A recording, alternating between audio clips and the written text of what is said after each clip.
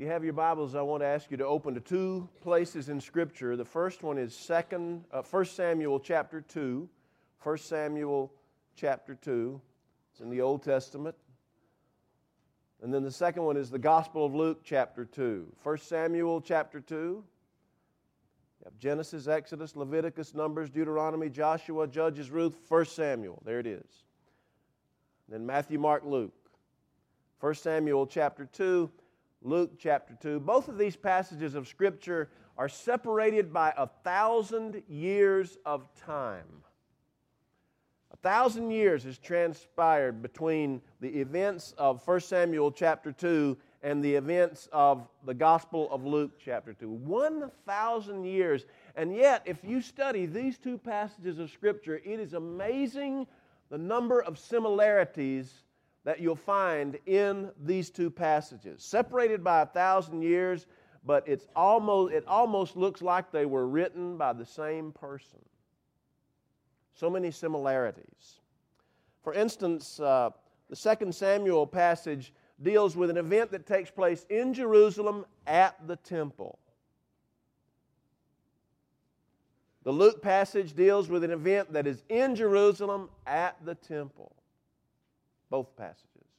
Second, both passages deal with the childhood events of prophets. In 1 Samuel chapter 2 deals with an event in the childhood of the prophet Samuel in the temple. Luke chapter 2 deals with an event in the childhood of the prophet Jesus in the temple. Yes, Jesus was a prophet. In fact, in Deuteronomy, God told Moses, He says, there will come a day when I will raise up a prophet like you. He's talking about the Lord. So 2 Samuel deals with the childhood event of a prophet. Luke chapter 2 deals with the childhood event of a prophet. Both Scriptures describe a mother of that child prophet who goes to Jerusalem annually during the sacrifice. That would be during Passover. In 1 Samuel chapter 2, it's Hannah going to the temple at the annual sacrifice to see her son Samuel. Samuel is living at the temple. In Luke chapter 2, Mary and Joseph every year at Passover go from Nazareth down to Jerusalem to the temple for Passover. Both passages deal with that. Number 4, both Scripture passages deal with mothers who offer praise. If you look at 1 Samuel chapter 2, after Hannah goes to the temple, the next chapter has her singing a song of praise. My soul rejoices in the Lord, she says. Luke chapter 2, 1,000 years later, Mary offers a word of praise to the Lord. My soul doth magnify the Lord, she says. It's almost like Luke has Mary borrowing from Hannah's speech, her poem in 1 Samuel chapter 2. And both of the passages conclude with a summary statement that says that the child grew in wisdom and knowledge and stature and in favor with God and with man. That's what 2 Samuel concludes. 1 Samuel chapter 2 concludes about Samuel, and it's what Luke chapter 2 concludes about Jesus. The child grew in wisdom and knowledge and in favor with God and with men. It is that last summary statement about these two that I want to camp out on this morning.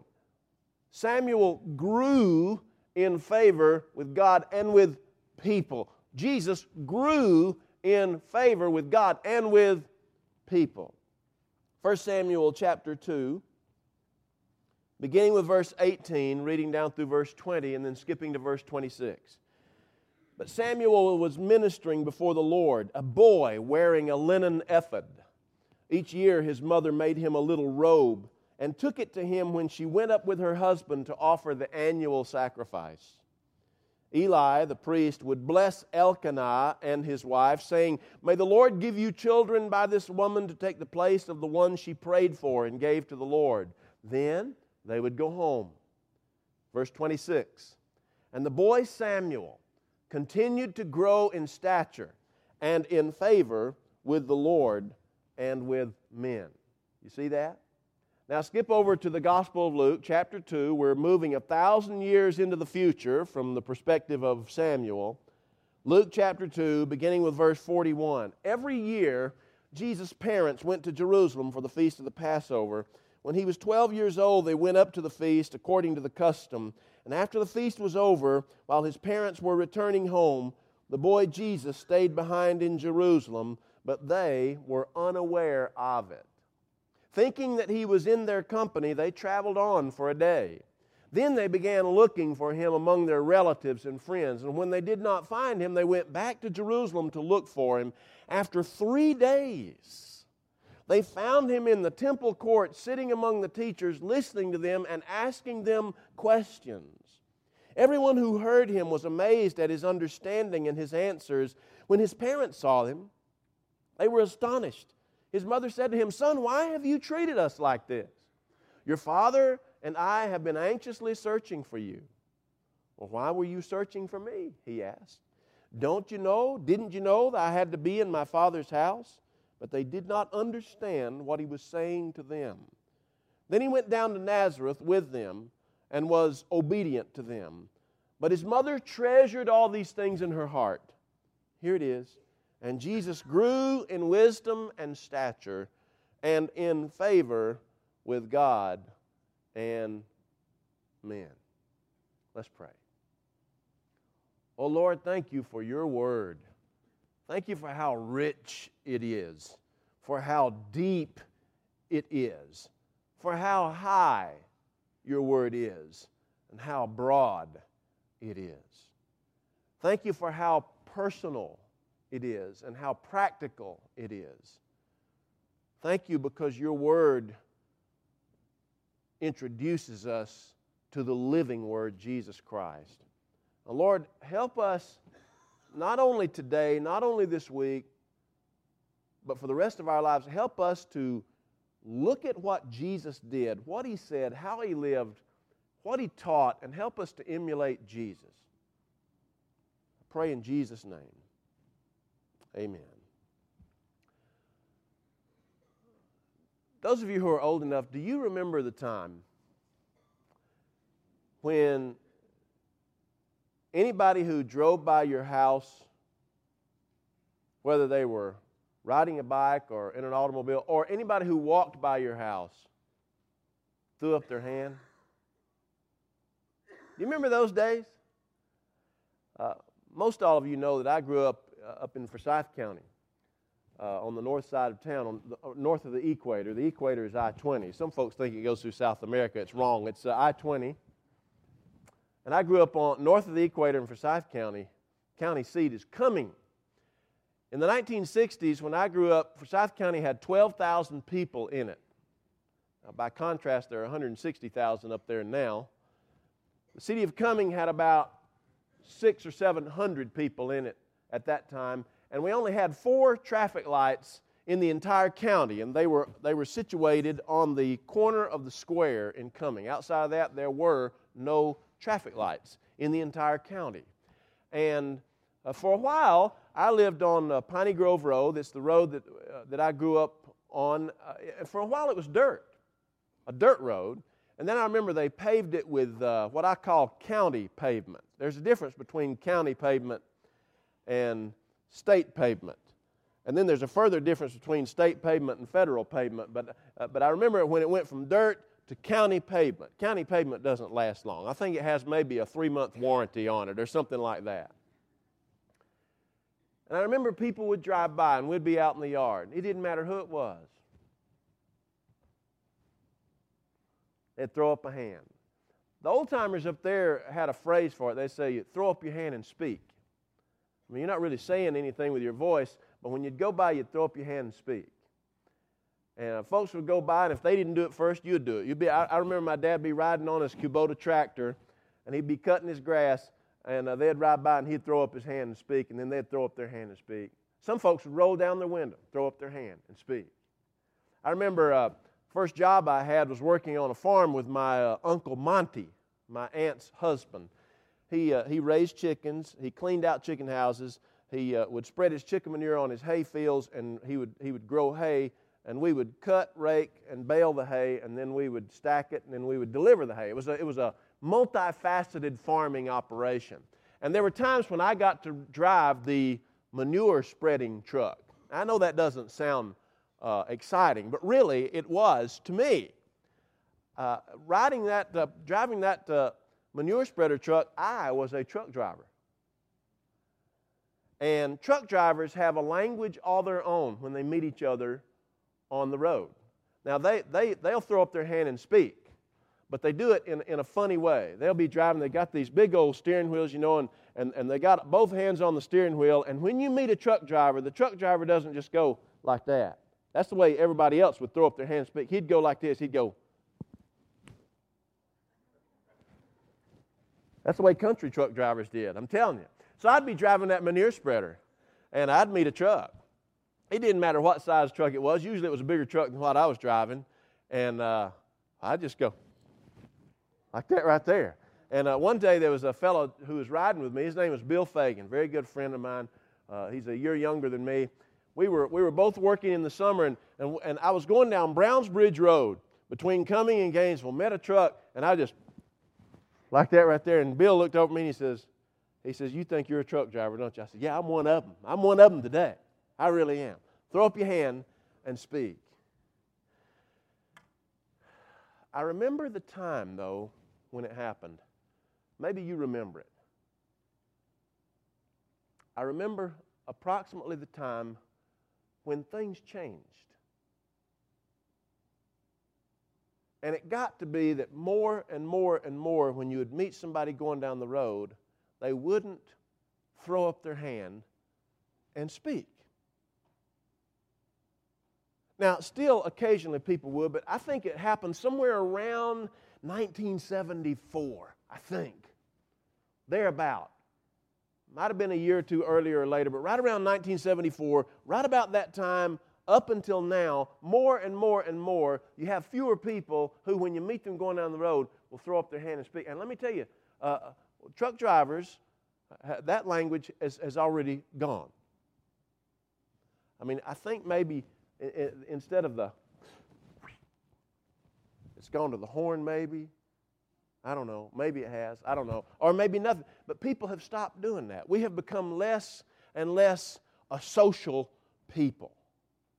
Am I telling the truth? Have you noticed that? Have you noticed that fewer and fewer people? How many of you remember the time when people used to throw up their hand and speak? Raise your hand. How many? Okay.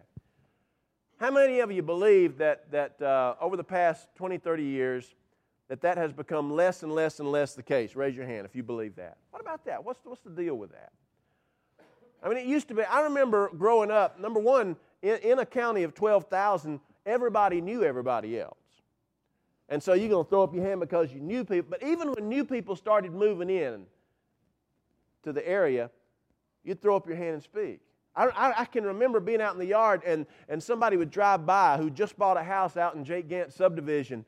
Somebody new in the area, and they would drive by, and I didn't know them, but we'd throw up our hand and speak. And usually they'd look at us kind of funny. You know, at least they'd throw up a hand and speak, even if it didn't mean exactly what we were thinking. But then what started happening was people would drive by, new people in the area, and you'd throw up your hand and speak, and they wouldn't throw up their hand and speak.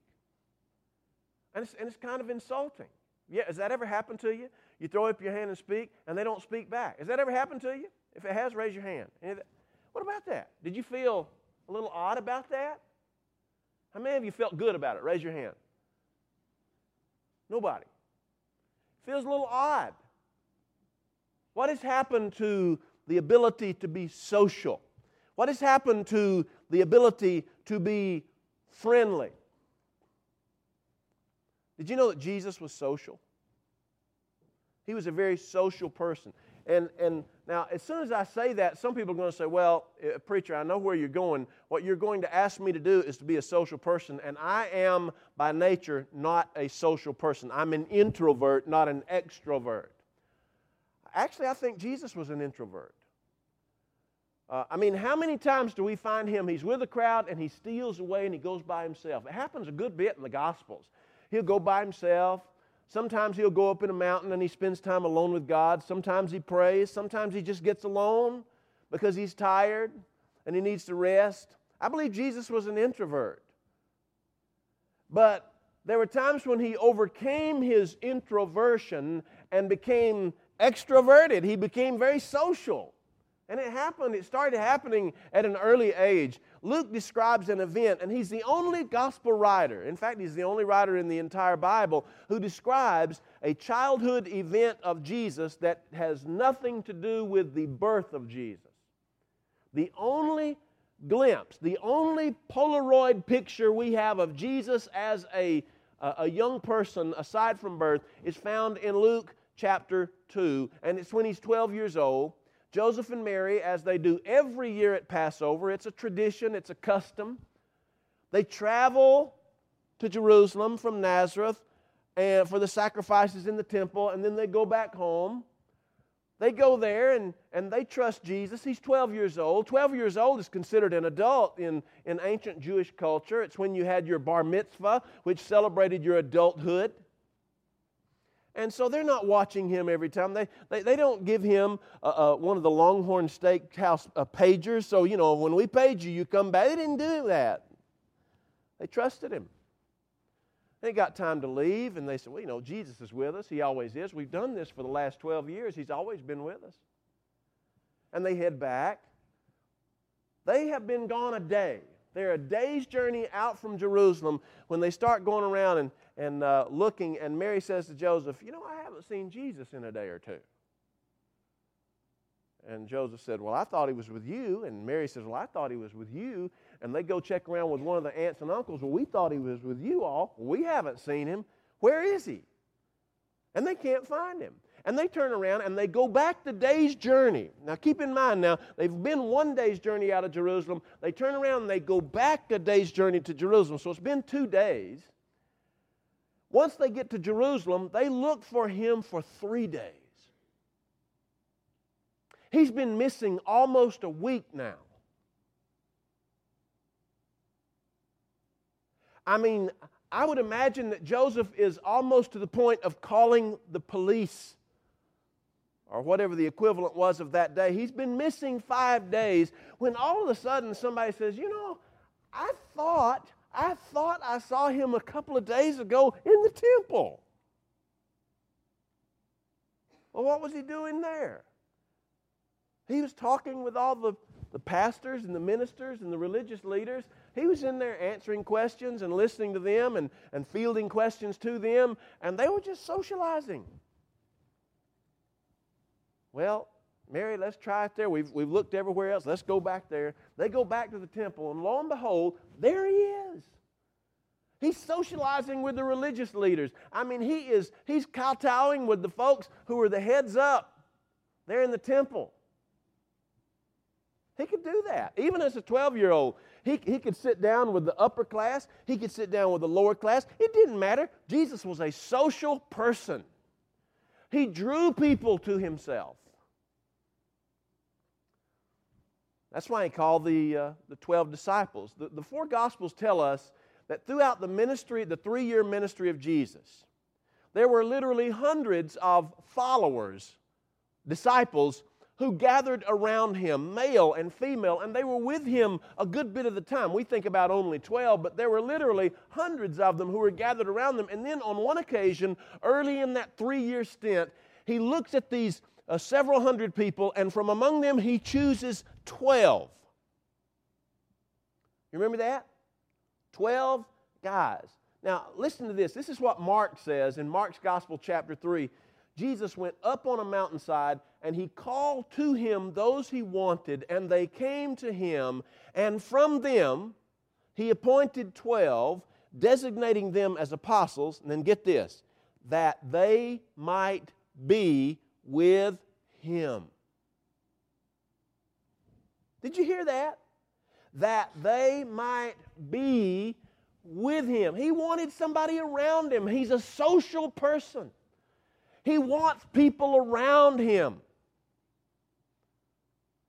In John chapter 14, right before he's to go to the cross, the disciples are a little discouraged over the way things have transpired. And Jesus says to them, He says, look, He says, don't let your heart be troubled. You believe in God, keep believing in God, believe in me also. In my Father's house there are many mansions or dwelling places or rooms.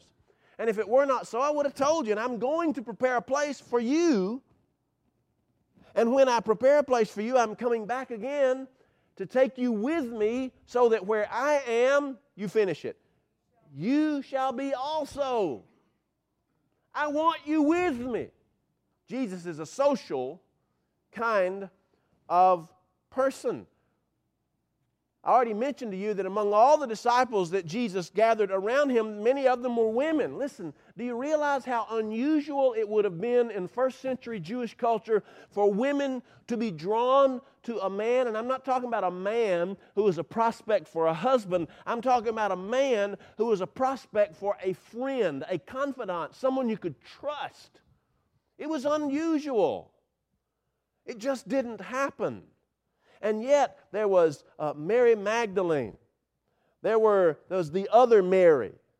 And that's the way she's designated by the Gospels. There were other women. In fact, these women were so respectful of Jesus and so impressed by Jesus that it was their financial means that kept His ministry going. Listen, Peter didn't have anything. He was a fisherman. They lived fish catch to fish catch, paycheck to paycheck. Judas didn't have anything. That's one of the reasons why he just loved gathering the money and keeping it. The women, the gospel writers tell us, were the ones that out of their means supported the ministry. Jesus was social. He drew people to Himself. John chapter 4 says He drew the outcast among the people of His day. Do you remember John chapter 4? You remember that situation? Jesus and His disciples had been up in Galilee. They're headed back down toward Jerusalem. They decide to take the unusual move of going straight through Samaria to go to Jerusalem. You remember that? And they stop off at a well. It's a very famous well, Jacob's well. And Jesus sends the disciples on down to the grocery store to get some meat, and He's perched there beside that well. It's noon. You remember the story? And this woman comes up.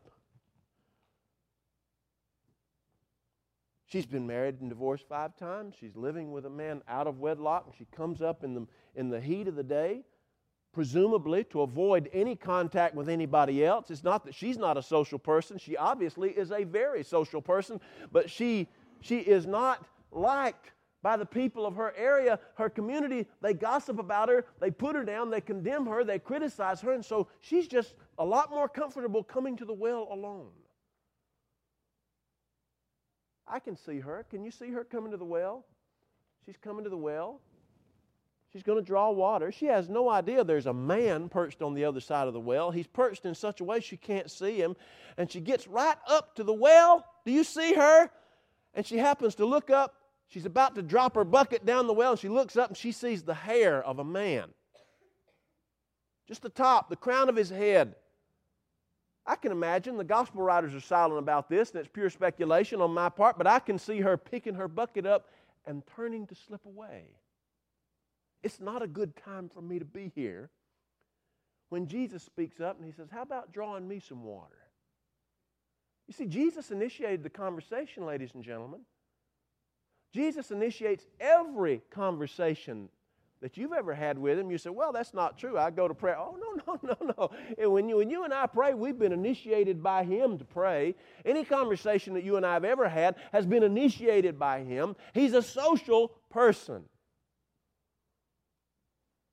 Jesus is one of the only people you'll read about in the Gospels who would go and lay His hands on a leper. You know, if you've taken the time to read the first 5 books of the Old Testament, you know what Leviticus and Deuteronomy say about lepers. If you're a leper, and it goes into some really gross details about how you know if somebody's a leper, what kind of pus they have coming out of their sores and so forth, how big the cracks are and so forth, coming out of the sores, and they come up, and if you come up to someone and you're a leper, you have to raise your hand, leper, leper, so that people at a distance know you're coming. Lepers by the law were not to socialize. What about that?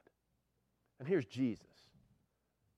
On a number of occasions in the Gospels, a leper will come up to Jesus, and what does he do? He lays his hand on him. He touches him. What about that? Do you realize what that would mean to a person with leprosy?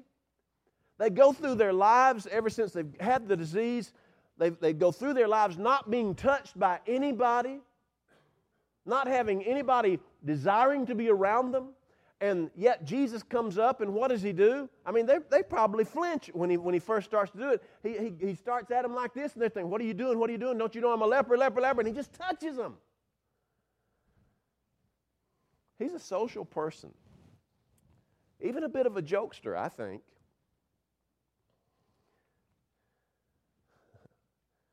Well, if your hand causes you to sin, just go cut it off. Better pluck that eye out. Guy comes up and he's blind. You remember that? He's blind. What does Jesus do? Well, be healed. No, that's not what he did. Jesus picks up some dirt. You don't believe it? Read it. Come here, boy. This mud's just about right. You ever had anybody you'd like to do that to?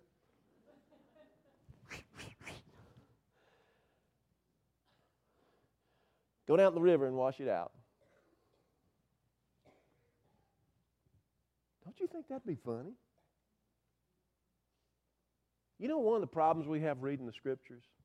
Somehow, and I don't know who convinced us of this, I don't know how it's happened, but we read the Gospels and we are unable to see the humor in some of the things of Jesus.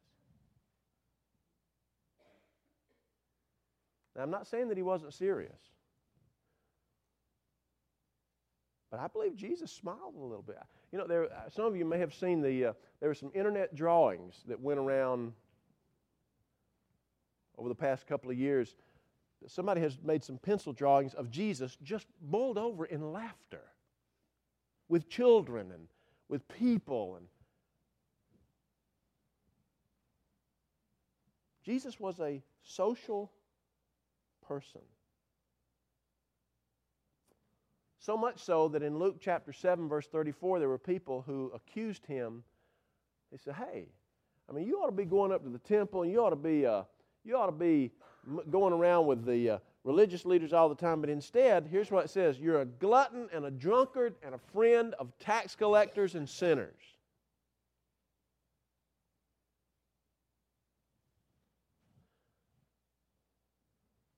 Now, why would they say that?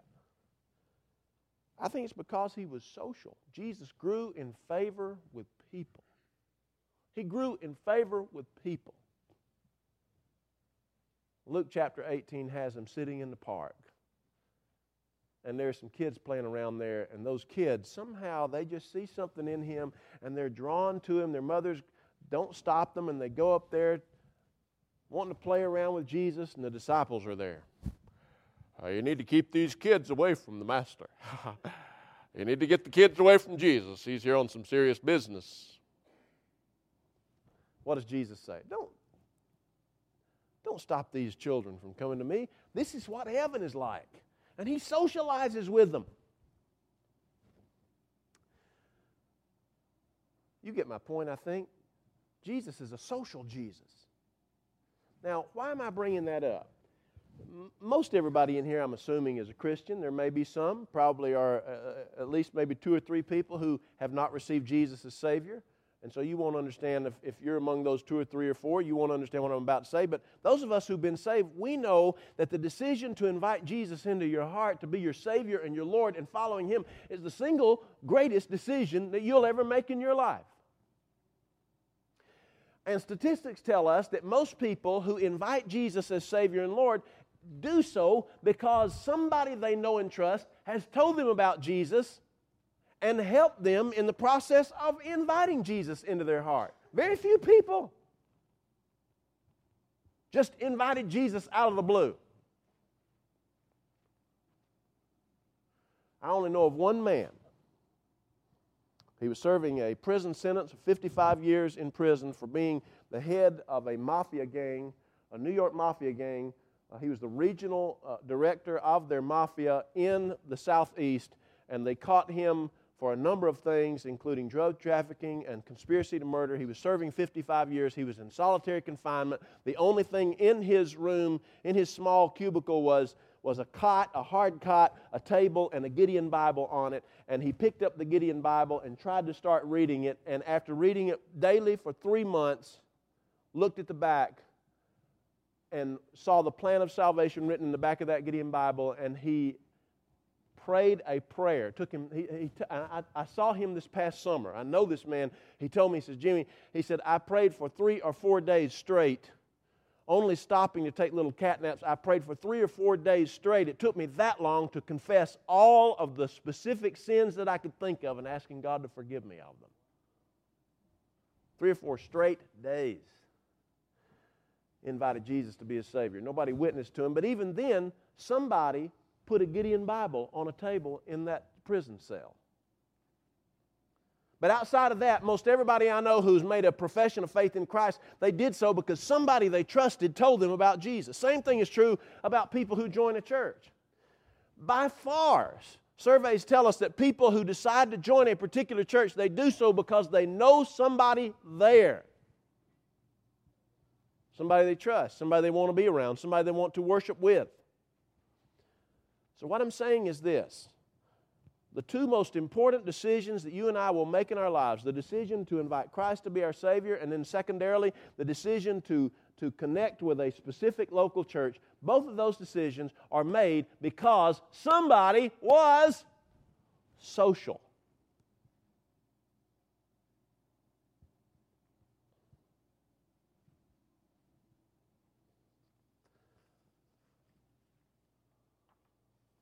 So here's the invitation.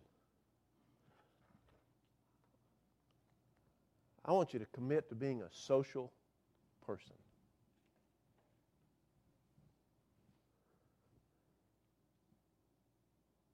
Raise your hand if you met and made a new friend over the past 12 months.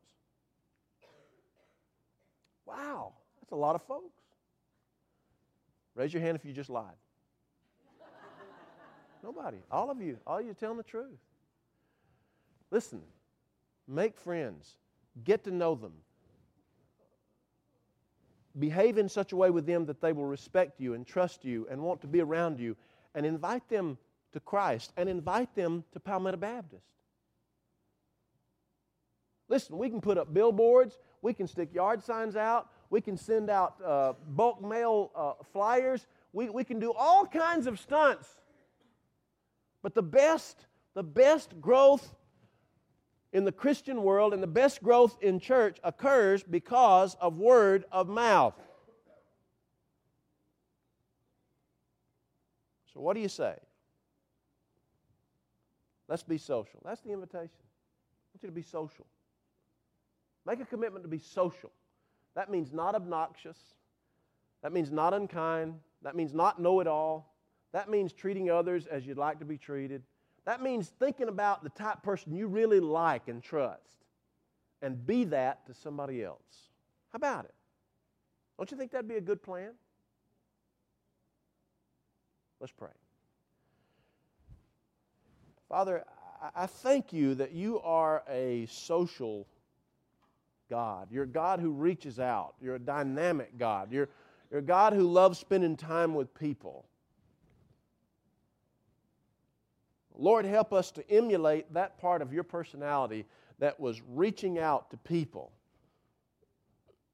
that drew people to yourself. Help us to live in a way that draws people to us. And Lord, I pray that our church will grow because of it. And I pray that the kingdom of God will grow because of it. Because, Lord, people are not going to come if they don't know somebody who knows you. So, Lord, help us to make new friends. Help us to make new believers. And help us to draw people to our church. In Jesus' name we pray. Amen.